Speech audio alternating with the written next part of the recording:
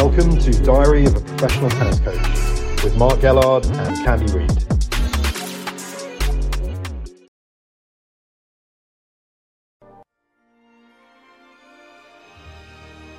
It's time for a new edition of Diary of a Professional Tennis Coach with Mark Gellard. Mark, where in the world are you now? We have to make sure we check in each week because I, for one, have no idea most of the time.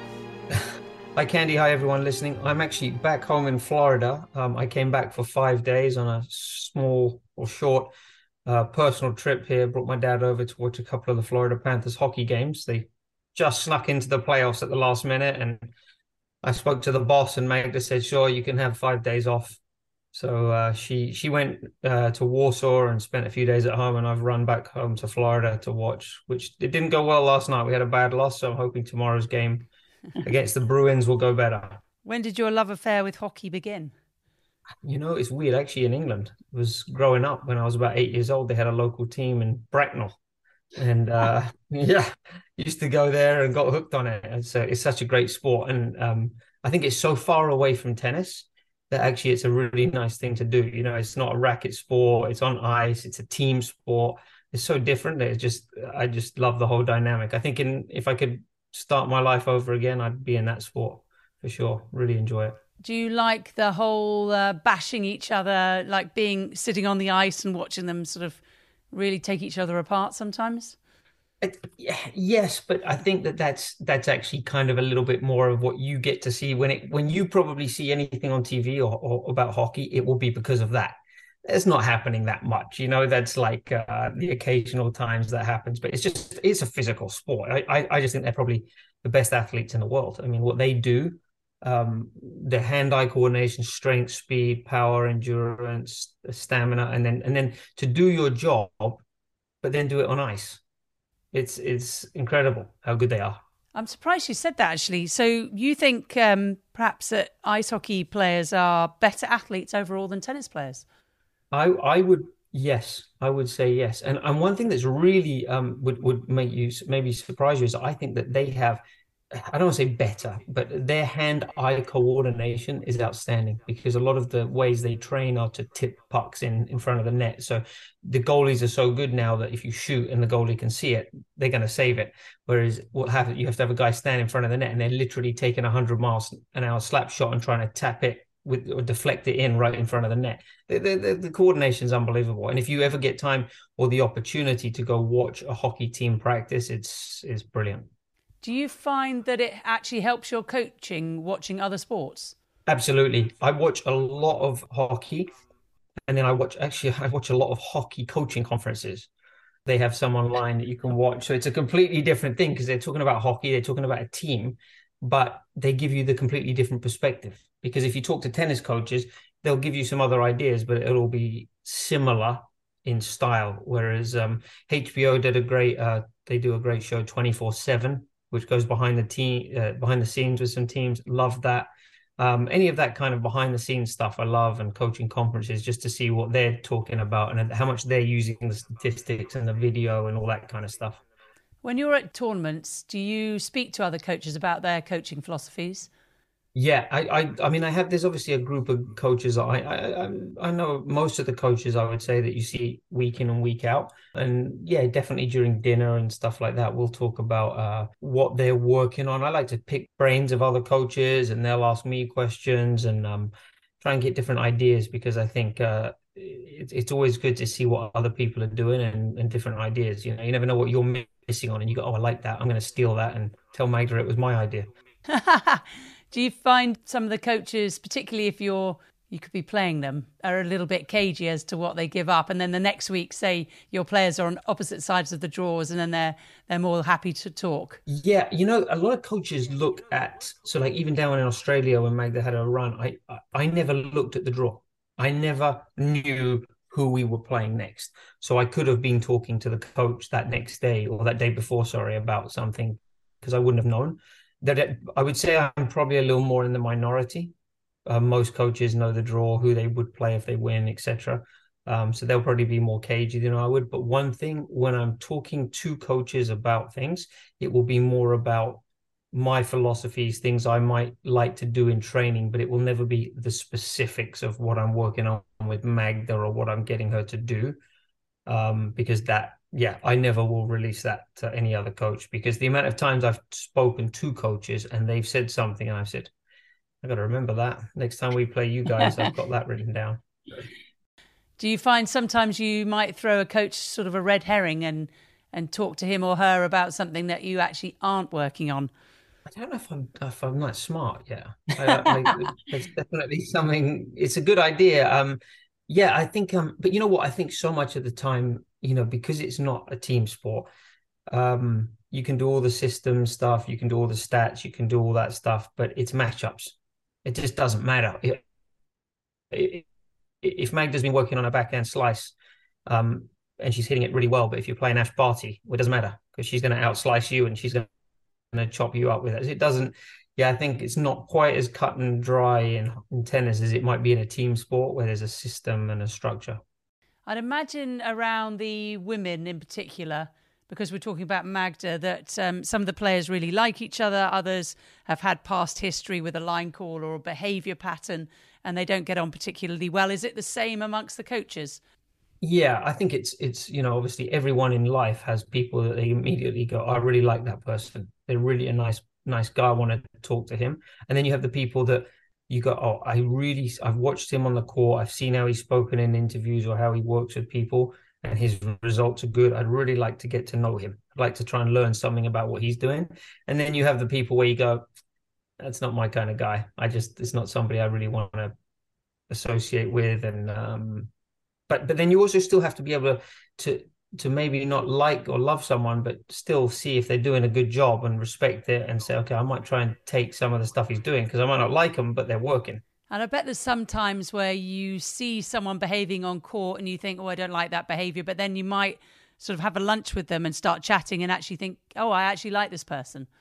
Yeah, that happens a lot. And, we've talked about it, you and I, before we recorded, but sometimes, the person on the court, if somebody came and sat next to me during a match, I would say 95% of people would say, I would not want to deal with that Mark guy ever. I would not be a likable person, because you're in the heat of the moment, the battle, the emotion. After that, I think I'm a nice guy most of the time. But I think, you have to try and separate the two, which isn't always easy. But that's why I like to see how people treat. It's always interesting to me at tournaments, we're in the transport and the driver will talk to you about their day, and they'll talk to you about, I had Rafa in the car this morning and Roger, and oh, they were so nice. They're asking me about my family, whatever, they're friendly people. Whereas some of them, it's always the same names that come up that are not friendly, that don't treat the workers well and stuff. So you can figure that out pretty quick. Yeah, it's those small things, isn't it? How they treat other people. What, in your opinion, and perhaps as Ian's as well, makes a good coach? Good question. That one question we could probably spend 2 days talking about. I think that this is my best answer for that.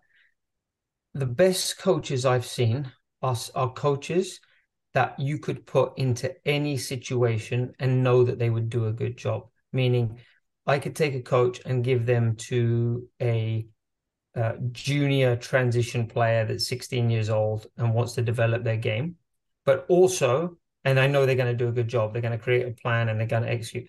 I could also put them with a top 100 professional player and send them on the road. And I could also ask them to teach a beginner 9-year-old at the club this weekend. That to me is a good coach, because they can adapt to all of those three completely different situations, and they can bring a value to all three of their clients, even though they're completely different.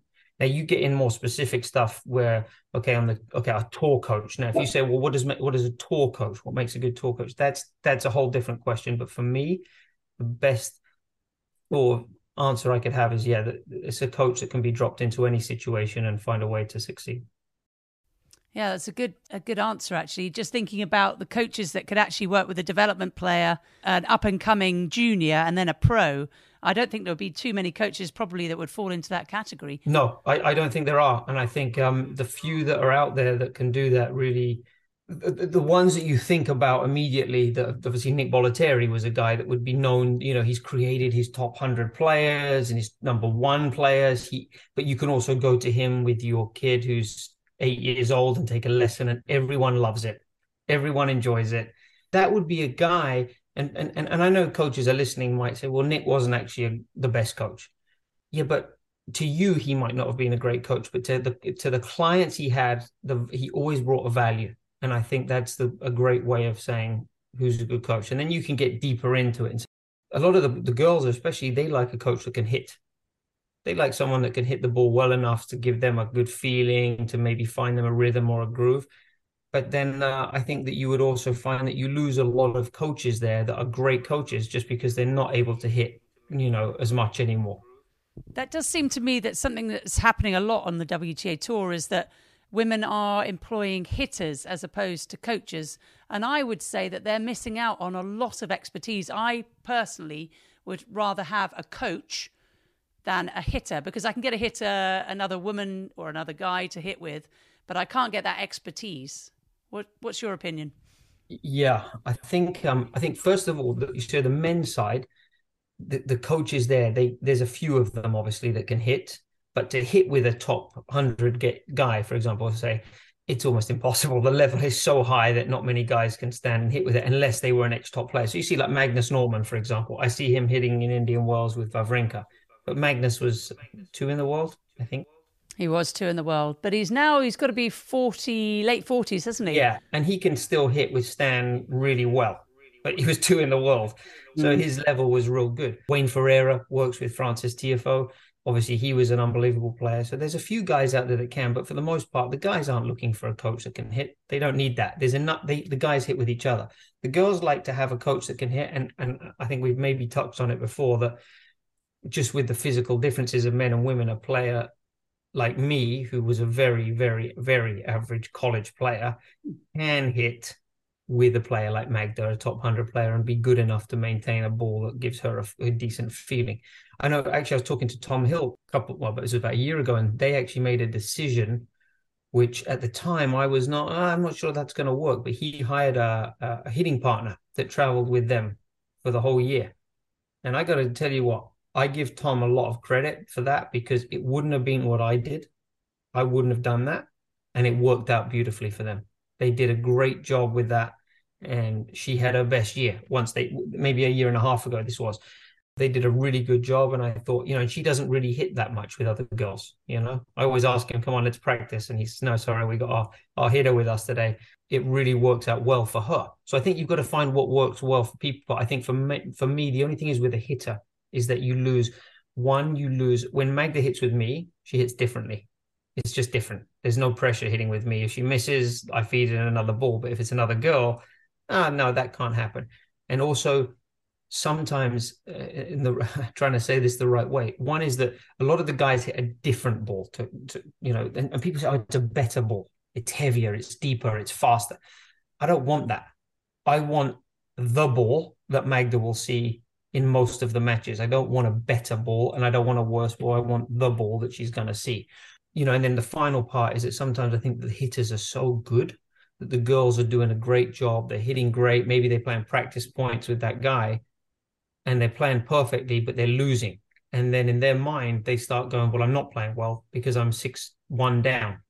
Yeah, but you're playing someone who's just a better player than you. So you're losing because of that. But if you were playing another girl, you'd probably be ahead 6-1 if you were playing the way you are. So it's a balance. But like I said, Tom Hill did a great job there, took a risk, couldn't have worked out any better for them. She's had a great year and a half, 2 years. So I think it's individual. Yeah, and of course, Tom Hill, the coach of Maria Sakkari. Why do you think Maria doesn't like to hit with other girls? She prefers to hit with her practice partner. I don't know if it's because she doesn't like to hit with other girls, because she used to do it a lot more when she had Tom at the start and the coach before, I remember. I just think it's definitely a way that you can control the situation a lot more. You can control the variables.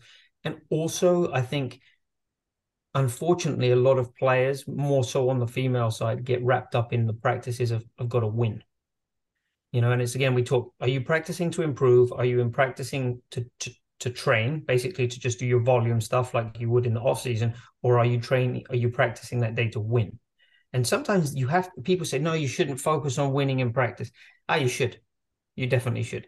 Like we talked before, and sometimes you have to. But at the same point, Magda's now in Madrid. It's Saturday, so she won't play till Thursday or Friday. If she goes out there and practices every day with another 2 hours with another girl and they play sets, it's great, but also how drained is she then by Thursday or Friday? Because if she's having to fight and, I'm down 3-love, now I've got to fight back and get to 3-all, and then I win. You're going through all those emotions, you're going to lose or use up some of that mental reserve. The gas tank's going to lose some gas. So you've got to balance that bit. Like today, no, we're just going to do something with me. Keep it, we're going to work still. We're going to have some specific areas to improve or work on, but we're not going to use up that mental side. And that's the bit that I feel like gets, when you have a hitting partner, can be beneficial. That makes sense. So you mentioned Nick Bollettieri and Tom Hill. Is there anyone in particular that you really admire on the coaching front that's active now? That's a good question. Any coaches, a top coach out there might not agree with this one, but first, one thing I will say is Patrick Mouratoglou is a guy that do I think personally he's the best in the world? No, I don't. But what I think is that he's bringing a lot of attention and eyes to the game. He's marketing our sport really well. And he is having the guts to put out videos and his coaching philosophies and techniques and tips online. And he's opened himself to criticism. And most coaches don't even want other coaches to see what they're doing because they may be insecure or they're nervous about what people might say. Patrick's willing to put himself out there, and I respect that a lot. I think that he's done a really good job marketing the game, and more people are playing and watching because of him. I think that's great. I think Francis Ruig did a great job, obviously, with Rafa. He just did some time with Sloane, but it hadn't worked out so well. But he's a great coach. I think Ian, that works with Magda and I, he's a great coach, experienced, got a great personality on the court. Darren Cahill does a great job. Those are kind of the sort of more well-known ones. But then again, like you look at guys like Tom Hill, for example, that, might not be so renowned, and they're young guy. I mean, he must be one of the youngest on tour. Piotr Szepetowski, who's working with Shelby Rogers, another guy in his late 20s, done a great job, did a great job with Iga. And what I like about these younger guys is they bring an energy and an excitement, and they're always trying new things, and they're going to make mistakes, but they're comfortable to do that. So I think there's a lot of really good coaches out there, and then there's also a lot of bad ones. How do you separate the good from the bad? Is it the way that they act on court, the way that their player responds to them, the way that their player has bad or good technique? Or if you watched a coach, could you tell in 5 minutes if they were a good or a bad one? I think the first thing is how well do they connect with their player? I think that's got to be number one. If they don't have a connection, that it's the old saying, they've got to know how much you care before they care how much you know. And I think that that's really important, especially on the women's side, because these girls need to have a feeling that they're being looked after. I think that the good coaches as well, I'm giving away one of my secrets here, but you must have an answer. Always have an answer, because if you are asked a question, I always sort of relate to it as if I walked into the cockpit of a flight when the plane was in trouble and I saw the pilots panicking, that would scare me. If I saw the pilots out of control and not sure what to do, that would scare me. So I think when Magda asks me for advice, when she asks me questions, when she maybe wants to know something, I always make sure that I have an answer, even if it might not be the right answer. Actually, have an answer, then find out the answer later on if you don't know, if you weren't sure. I think it was John Wooden, I think, said, you haven't taught until they've learned. And I think that's a really good quote, because I think sometimes a lot of coaches get sucked into teaching knowledge, but that's not coaching, because they can do that then on a whiteboard with a pen and paper and teach you everything you need to know, but that's not coaching. They need to teach you how to do something, not just give you the relevant knowledge. But yeah, I always sort of try to break coaching down into the technical part, the tactical part, the mental, emotional part, if you want to call it, and then sort of the physical area. And I think in my experience over the years, the big thing is that the great coaches can step back and look at the big picture. And I remember reading Alex Ferguson's book and sort of how he said, I think we talked before about being able to step back and look at the big picture and not see a shot. If you're spending time after a loss talking about one or two shots, you can't dissect the match on one or two shots. You've got to dissect it over maybe a 10 matches you take, and you go, okay, what's the underlying patterns here? What's going on? Where do we need to improve? So I think that that's something I've learned from a lot of coaches that sort of, I suppose, mentored me, that have sort of taught me how to look at the big picture.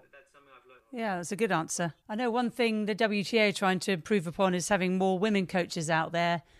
I think in the top 100, there's, coming to mind anyway, Patricia Tarabini, coach of Anna Kalinskaya, and then Anne de Vries, coach of Van Uytvanck. Alison Van Uytvanck, yeah. Kirsten Flipkins is playing a little still. She played doubles with Bethany Maddock. She's moving into coaching. So, yeah, there's a few girls out there. Yeah, and the WTA's got some nice initiatives going with that.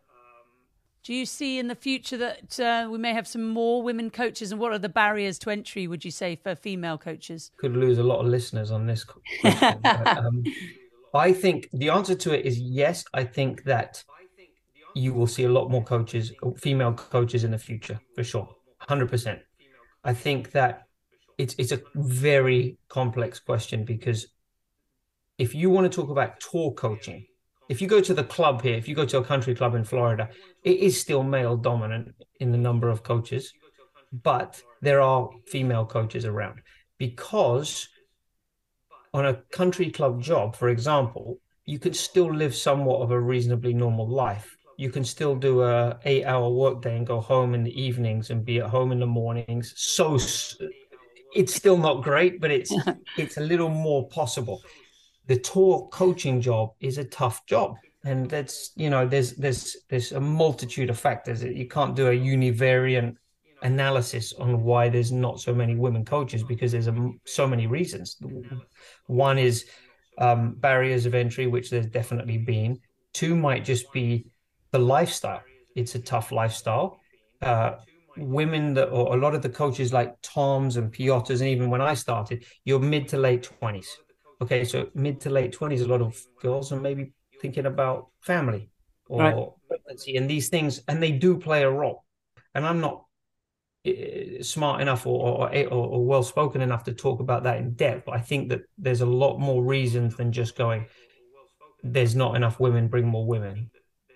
No, I fully back you, and certainly not wanting you to get into trouble. I mean, I think from my perspective, in my late 20s, I would have liked the idea of traveling on tour, but it just wasn't a viable option if you wanted a family. So I think it's going to be very difficult, and I hope that it will change in the future, but I don't know how it's going to happen, unless perhaps the female coaches are going to be in their 50s and their children have flown the nest and have their own lives. Exactly. The other thing I would do is, if I was you wanting to get a real answer to that question, I wouldn't ask me. I would go ask those girls in the top 100. Ask them, do you want more female coaches? If yes, why? If no, why? And because ultimately there are a lack of female coaches, there's no question. But then is it also a supply and demand issue?